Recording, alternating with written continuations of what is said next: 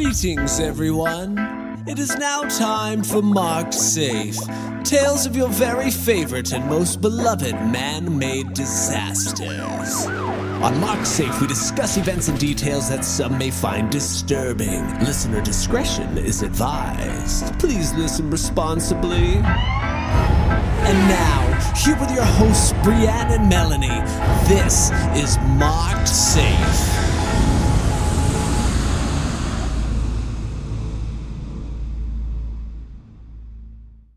Hi, Brianne. Unbutton it. I am unbuttoning it. Oof. Are you going to make fun of me? Is it unbuttoning? I don't think that the buttoning thing is even a phrase, so I don't know. It is a phrase. I promise. I Googled it. Let's explain. You explain. Okay. Melanie believes, and I think that we will probably hear from people, and I think that I'm probably objectively wrong, but I'm still going to go ahead and die on this hill. Melanie thinks that saying button it up means I'm supposed to end the episode somehow, but I don't know what you're talking about. Like if you're doing anything, you need a resolution. We got to button it up. Like finish it up. Like a closer? Like, yeah. Uh-huh. No one calls it that. I don't believe it. I did not make this. Up. No, button it up. I didn't make this up, I swear. All right. Well, I don't know about buttoning it up, but you can unbutton the beginning of this episode. So, unbutton it, Melanie. I'm really full. I ate too much food. What did you eat? I had mussels and scallops, like a scallop pasta. I bought Chrissy Teigen's cookbook, which was... Oh, I have one of her cookbooks. I love her. I went on a cookbook spending spree because I had this great idea that once a week I would have my kids pick out a recipe and we would try something new and just I've had that idea before too. Yeah, well, I need cookbooks that don't have desserts in them because that's, of course, they're little. That's what they're picking. That's what they want. Did you make dessert? Did they make dessert? No, hell no. We're not there yet. They have to eat the grown-up stuff first. They were not amused with mussels or scallops, though. I am not either. Truth be told. When I sent you the picture of my mussels today and you just sent me that blank emoji face. I was trying to be nice. I know. I wanted to send you the like puking face or like the maybe seasick face, but I was being nice. What's so gross about it? It's like, that's not food. It's like bugs almost. I've eaten bugs. What's the weirdest thing you've ever eaten in your whole entire life? Probably like a chicken nugget because I have the palate of a 4-year-old. Jesus, Brianne.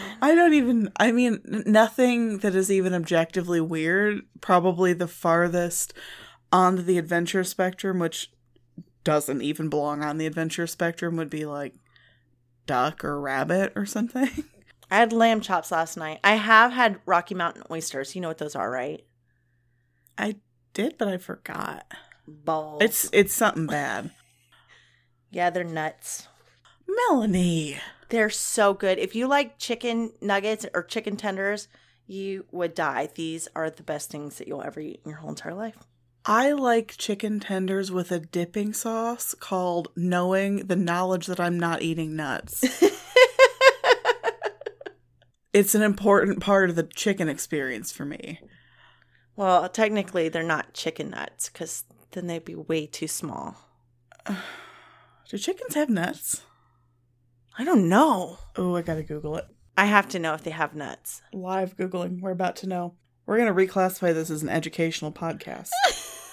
Do chickens have nuts? Let's be classy, testicles. Now we're a classy podcast. Yep. But they're maybe inside? There's no... Click images. Ooh, I see them. Oh, why did I do that? Okay. Wow. You should do that too. They look... I can't say what they look like.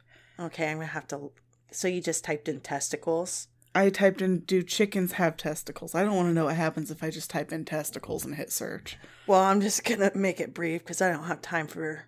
I'm just writing chicken testicles. Well, but I don't know if you'll see the same weird picture I saw. Does it look like food? I mean, with the shit you eat, probably. Okay, so I typed in chicken testicles, and there's none that are attached to a chicken. It's all like in... I mean, I guess they are edible. The first picture has 6 things that look like fleshy kidney beans. Yes. Yeah, 07 actually. Is that an actual kidney bean on the top? Oh, God. Oh, my God. This caption says cock-a-doodle-doo, trippy food. Well, I wish I'd never Googled that. I did Google just plain old testicles just because I had to. And it was surprisingly benign. Okay, until I kept scrolling. Now it's not. It says it's a delicacy. I don't know how I feel. That soup looks so good, though. I'm not lying. Oh, they are inside, right? Yeah, like ovaries. This is so strange. Oh, didn't you have chickens at one point, or am I thinking of somebody else? Must have been someone else. Yeah. You seem like you'd have chickens, though. We just so you can eat their nuts now that I'm learning even more about you. We move around so much. We did have, well, we didn't. My father and mother-in-law had, for our wedding, they got us a couple goats. They got you a goat for your wedding? 2 goats.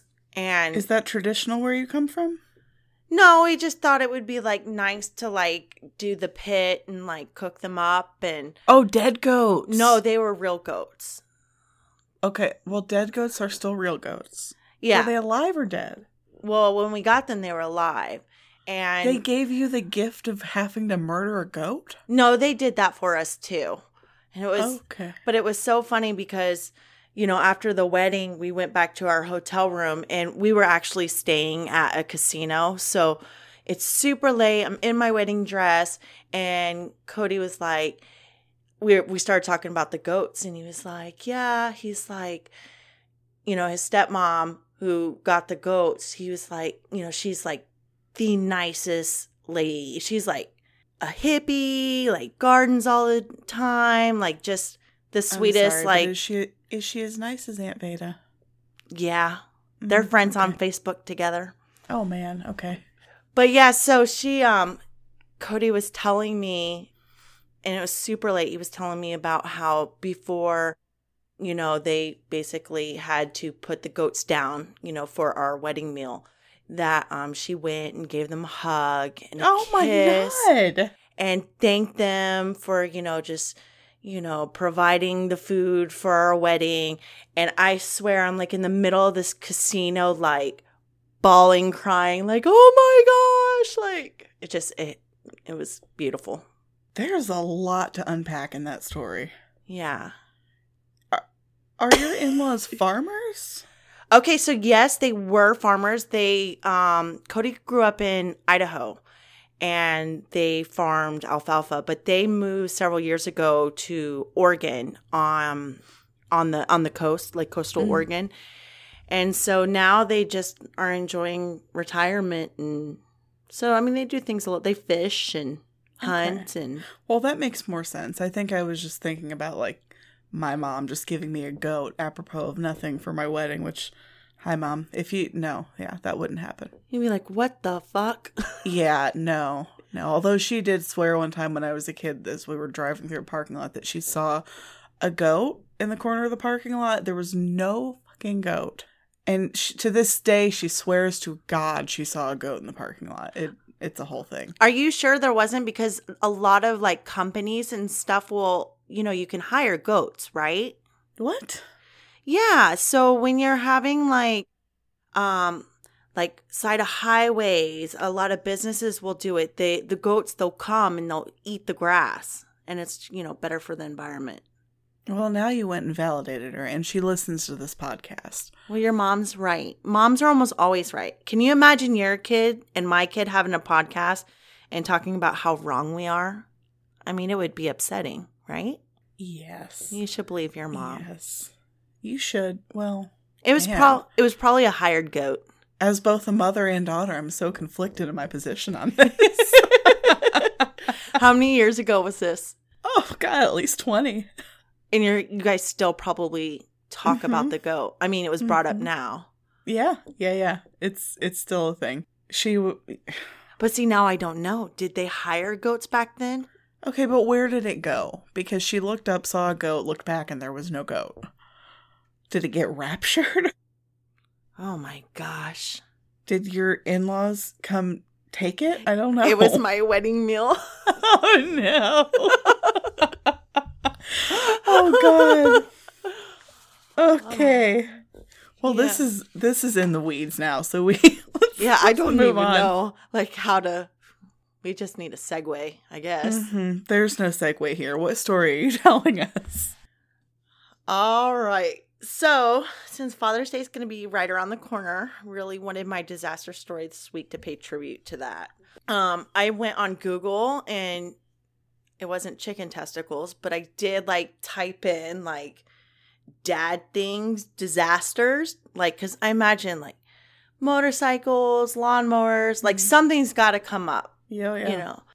And then I like kind of went down this rabbit hole and I found out like, and I never heard this, that the whole beginning of this, you know, golf clubbing, necktie, U.S. holiday celebrating dads, actually spawned from a pretty horrific calamity. Really? Yeah, so this is the story of the Monongah mining disaster of 1907 and how it spawned Father's Day in the United States. Dude, this is cool. I mean, it's not cool. I'm sure it's horrible, but I didn't know that it had such a good tie-in because I was thinking, like, you said that it was going to involve a coal mining disaster and then it was going to involve Father's Day, and I was like, Jesus Christ, Melanie, you wanted to do a Father's Day episode, so you're like, a bunch of dads probably died? Spoiler alert, a bunch of listen, spoiler alert, they do. I mean, I assumed so, but now that I know that it involves the origin of Father's Day, this is lit. Carry on. All right, so Monongah is a town in West Virginia, and it's situated where Booth Creek flows into the West Fork River. I feel like I've never seen it, but I kind of have a mental picture of what that would be. It sounds pretty. Mm-hmm. It was established in 1891, and it quickly grew to be a bustling mining town. For any fellow video game nerds, you can actually visit the real-life inspired town of Monongah. It's in fictional ruins, but it's in the Savage Divide in the game Fallout 76. So that's kind of cool. I actually emailed them to see if like they could tell me like whose idea was that? Like, how did that inspire? Because it's newer. Yeah, I think my husband plays that game. They basically told me to go on Reddit. I was very fucking disappointed. I'm like, okay, first of all, they got back to you? Yeah, they did. The software company did. Wow, that's actually cool. But then they told you to go on Reddit. Yeah, I literally like. I don't care if I have a story and I want to find something out.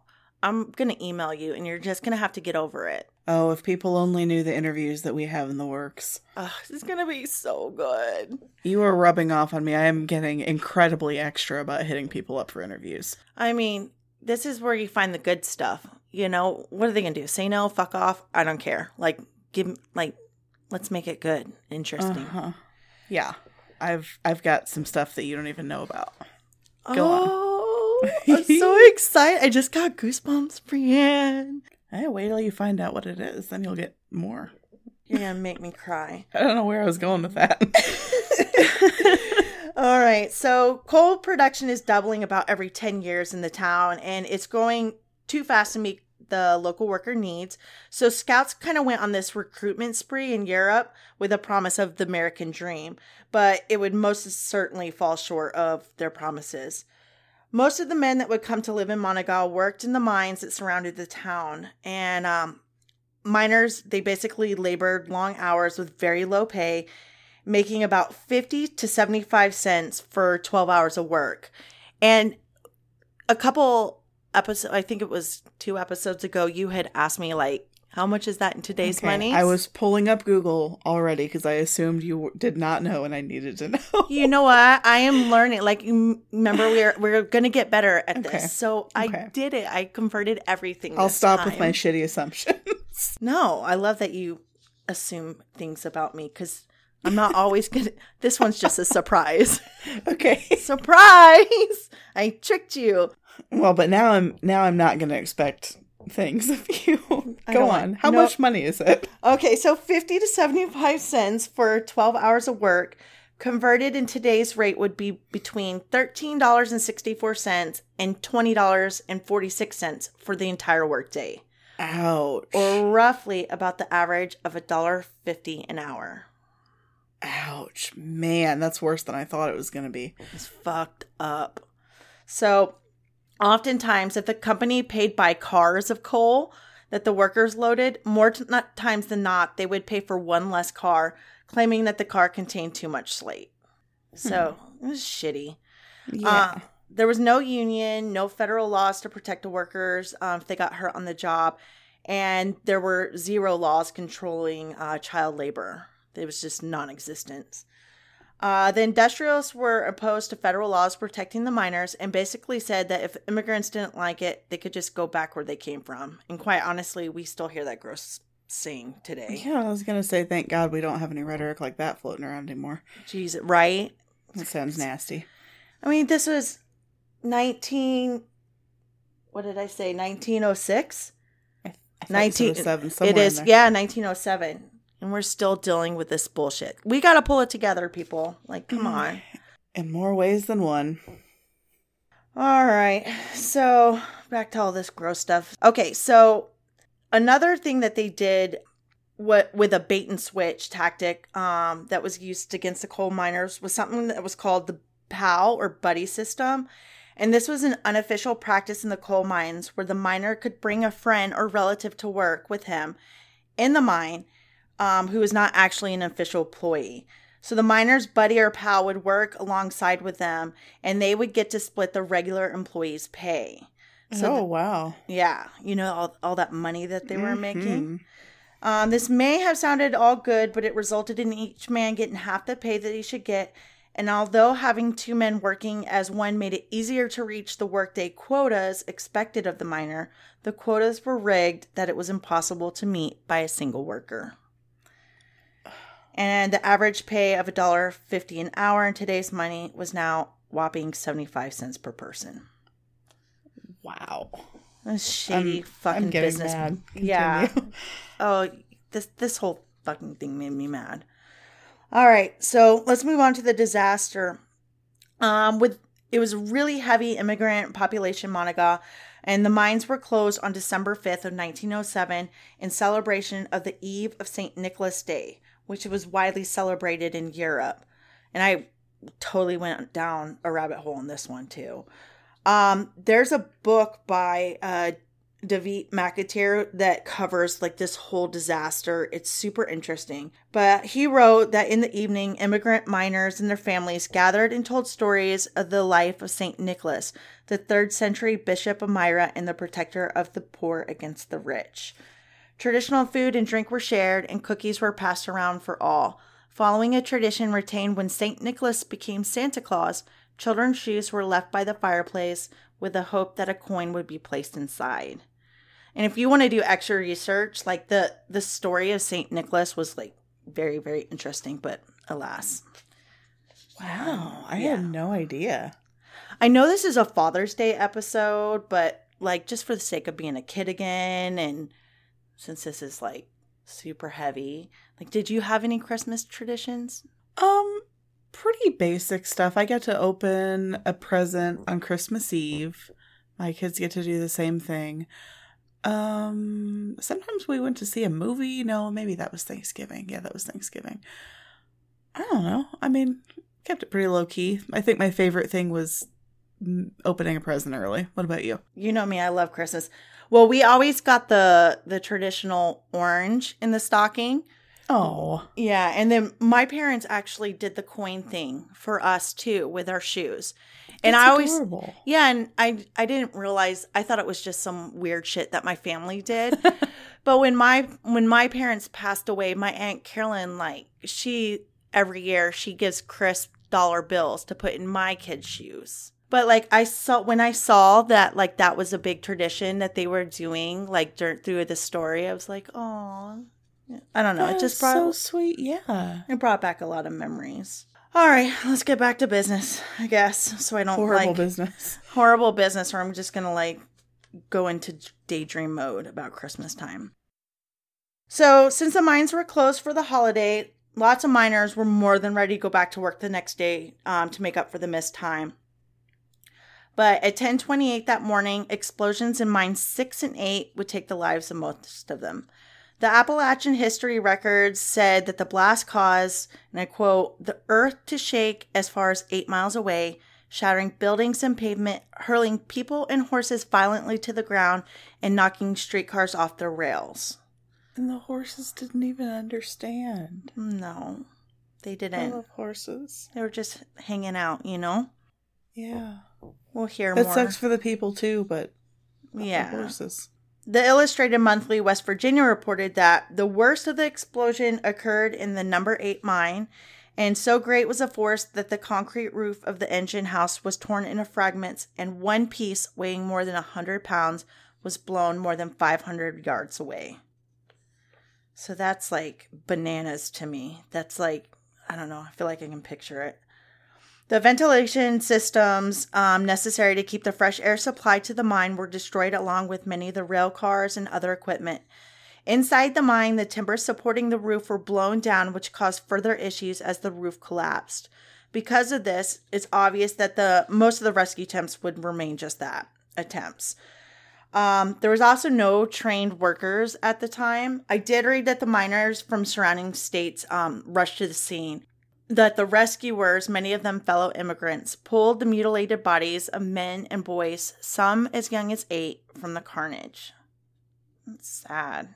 Miners above ground desperately tried to move debris from the entrance of the mines to aid to the rescue workers, but because the ventilation system was decimated, they would also become overcome with fumes known as the black damp, which essentially was concentrations of methane gas that can fill a mine shaft when coal deposits are disturbed.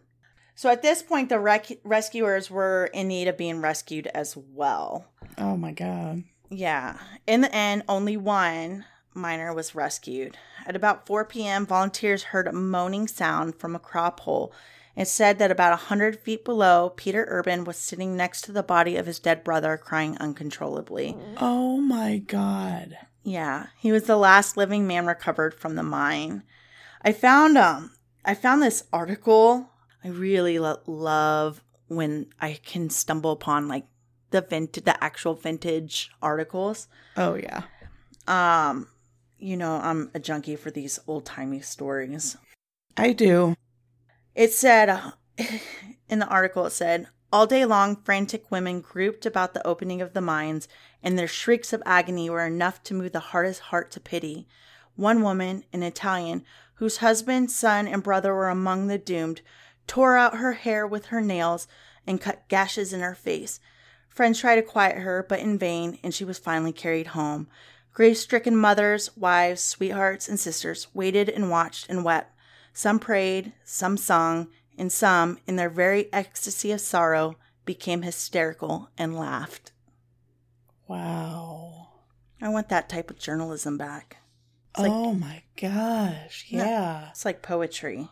Like, yes. morbid poetry, but... That is intense. Right? I feel like I would be... Like, I do. When I get uncomfortable, I laugh. Yeah. I smile. I don't laugh so much, but I'm a nervous smiler. So, there's no true determination of what actually caused the Monongah mine explosion.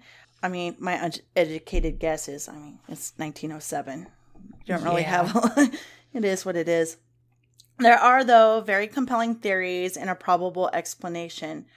So the most widely accepted theory is that there was a train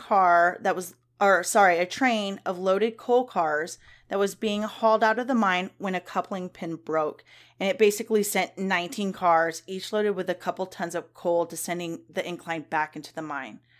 So as the train, it picked up speed, it tore out electrical wiring, smashed supports, and plunged 1,300 feet. The crashing of the train stirred up a cloud of explosive coal dust that mixed with the methane. I was telling you about the black damp earlier. And the flame in a miner's lamp provided the detonator. Oh my God. I keep thinking about like 19 train coal cars going like racing. I don't know. I feel like when I listen to this back again later, I'm going to have to like rewind a couple times and replay that part because that is just so descriptive and intense. Yeah. It's sad. So the Monongah mine disaster would be known as one of the worst industrial disasters in the U.S., but the death toll is uncertain at best. So 358 were officially listed as dead. A study of the cemetery in town indicates that the number killed was over 500. One of the gravediggers insisted that the total was 620, and one newspaper reported that as many as 956 were dead. And sort of like kind of a morbid glimpse on how like awful this was, caskets lined Main Street, and the local bank, the Monongah National Bank, was turned into a morgue. They like turned their bank into a morgue. Oh. Yeah. So the day after, 5 carloads of coffins arrived in town, and the body parts of victims were put in open boxes as they were pulled from the wreckage. Because there was no employment records kept alongside the practice of the buddy system I told you about earlier, it was really hard to get an accurate number. And that's really sad because a lot of dads like would take their sons. You know what I mean? So there's like a lot of children too. So with that, I did find a couple other reasons for the discrepancies in the number of deaths. One, the explosion was so volatile that many of the bodies were just disintegrated on impact. So they were just gone. There was just nothing left. And 2, there was a quick and hasty cover-up so the mining industry could save face. The coal company acknowledged that it would be impossible to ever know the true number of men lost, though they did have a very accurate count of horses and mules that were killed. Wow. Yeah, I don't know. I feel like it's like beyond cruel that the industry actually valued the lives of the animals over like human life. I don't know. Don't come after me, animal people. It's just weird to me. I'll fight them if they come after you. I mean, I will. All loss is bad loss, but it is. But I mean, if you don't agree that a human life is a little, I'm not gonna touch that. Yeah, I have friends. Hi, friends. You know who you are. Who will be sending me some messages about this? Oh no. I mean, I'm sad about the horses. That was the part that I was the most immediately sad about, but good God. Well, I didn't tell you all the other stuff first. I mean, let's be honest. I started this off talking about eating a goat for my wedding, so. I started this off talking about rooster nuts. If they're animal lovers, maybe we should just like rooster nuts. Just a big fat rooster nut trigger warning.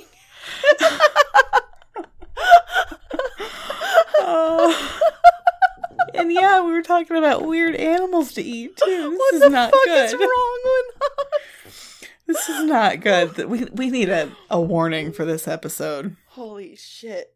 Yeah, this one is. Wow. I'm going to title this episode The Horse Dies. Fuck. Shit.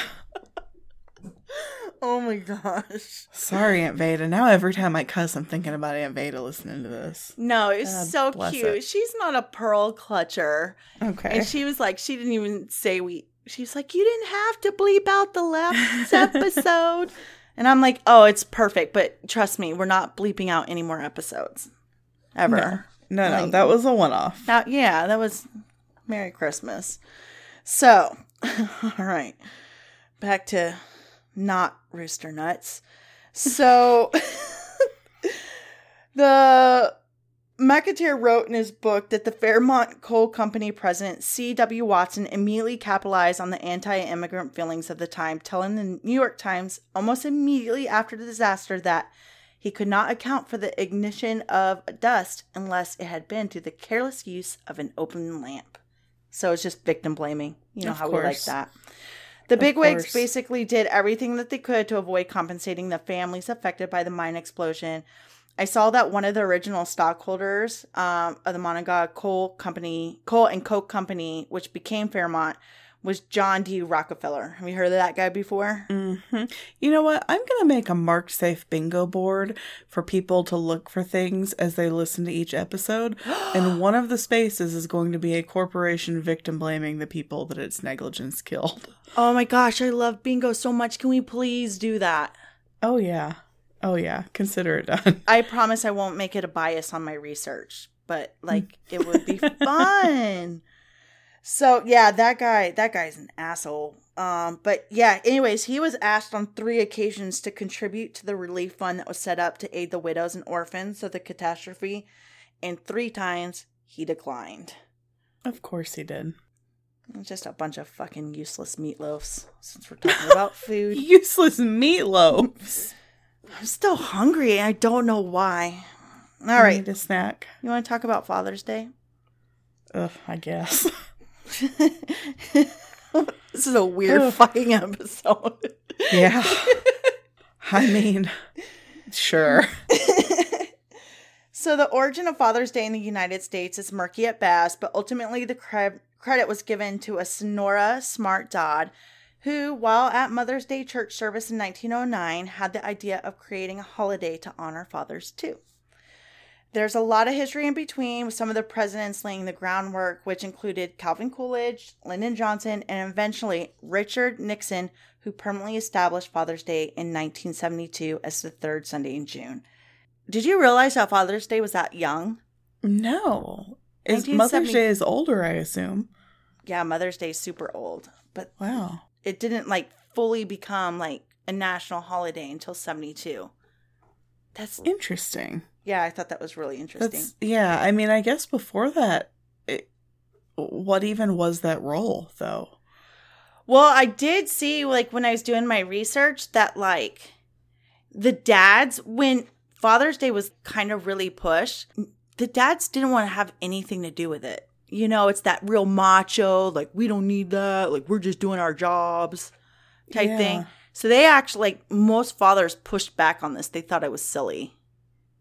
Wow. So I thought that was really neat. But now I just want grill accessories. How far we've come. I know. It's so funny too, because that's not even my first Father's Day mess up. I was in Australia for a little bit in the early 2000s, and I got in some deep shit with my mom and dad because I didn't call on Father's Day. And I didn't realize that Father's Day is different in different places. Oh, is it really? Yeah, it was it's completely out of sight, out of mind.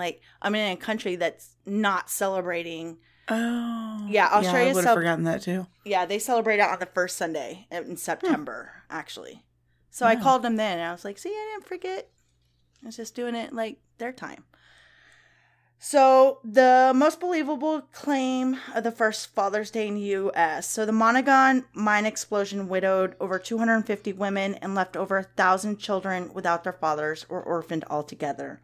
6 months after the explosion, Mrs. Grace Golden Clayton reached out to her pastor, Dr. Robert Thomas Webb of Williams Memorial Methodist Episcopal Church, that is a mouthful, and asked to hold a special service in honor of fathers. She had also suffered the loss of her own father, Fletcher Golden, 11 years prior, and she really sympathized with the community. She told a local newspaper that it was partly the explosion that set me to think how important and loved most fathers are.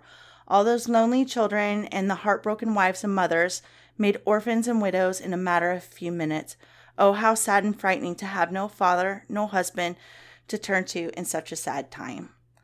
Oh, yeah. That's really touching. It is. So on July 5th, close to her own father's birthday, the first Father's Day service was held. But it didn't really garner much attention. It was definitely overshadowed by 2 specific events. So the first one was the death of 21-year-old Lucy Billingsley from typhoid fever. She was the daughter of a pretty prominent family member in town and also a member of the church's congregation. So everybody was really just like shaken up about that. And then another one was the 4th of July festival, which brought in about 1,200 people or 12,000 people to the town. It had a hot air balloon show and circus style performers. An article I found from the West Virginia Department of Arts, Culture, and History said that shortly afterwards, the church was damaged by mine substances and shut down for several months. They had other things on their mind. The original sermon was lost, and it just seems as though no one thought it was a great deal at the time. No one jumped on the bandwagon and went to city council for proclamation. No one got on to the governor. No one went to Congress. Mrs. Clayton apparently thought it was not ladylike for someone to go out and toot their own horn. Wow. Yeah. So I thought this is probably like the most compelling part of the argument on why like this is the actual first Father's Day. So it's thought that Grace's Father's Day service was also inspired by another West Virginian who is responsible for the first Mother's Day celebration in the U.S. earlier that same year in a town called Grafton, and it was literally only 15 miles away. Oh, wow. So it makes sense. Like, yeah. So, yeah, that's my story of the Monongah mine explosion and how it really is the first Father's Day in the States. Wow, that was incredible. Really interesting. I'm glad I stumbled on horrible, that one. It was, yeah, definitely horrible. Just the part with the oh God, the cars going backwards and the ripped out wiring, and I keep thinking about that part. I don't know. I think it'd be an excellent movie. Oh, absolutely. 100%. I'm surprised it's not already. I mean, is it? Did you look? I did look. I did find McAteer's book, which is, this guy did like amazing research. Like, he has everything. So I got a lot of stuff from him. And then one of the websites that I was looking at, hold on, let me look it up real quick. It's called Order of the Good Death. And she's a death doula, which I thought was so interesting.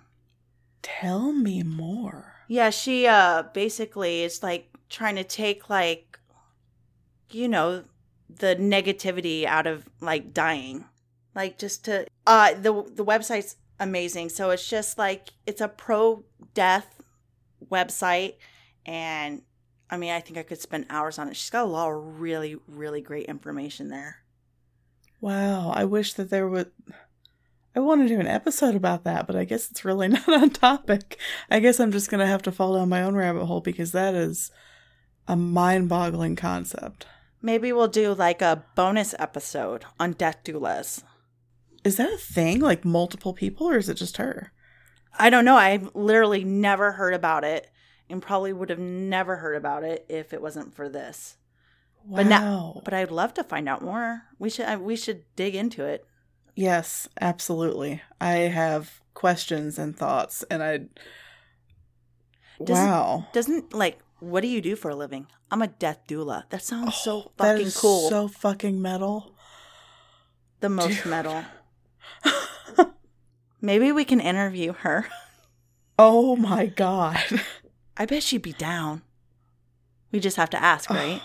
I mean, according to you, we should just ask everyone. Yep. Mm-hmm. People will know that they have you and your cheerleading to thank for the influx of interviews that's coming. All right, so are we going to button this up? You can. No. I will wrap it up. This is not working. You need to update your lingo, Melanie. Never. Go for it. Wrap it up. Stay safe. Hope you enjoyed today's episode. If you want to support us further, you can find us at patreon.com/MarkSafePodcast. There's a bunch of goodies on there, including shoutouts, final stickers, and bonus content.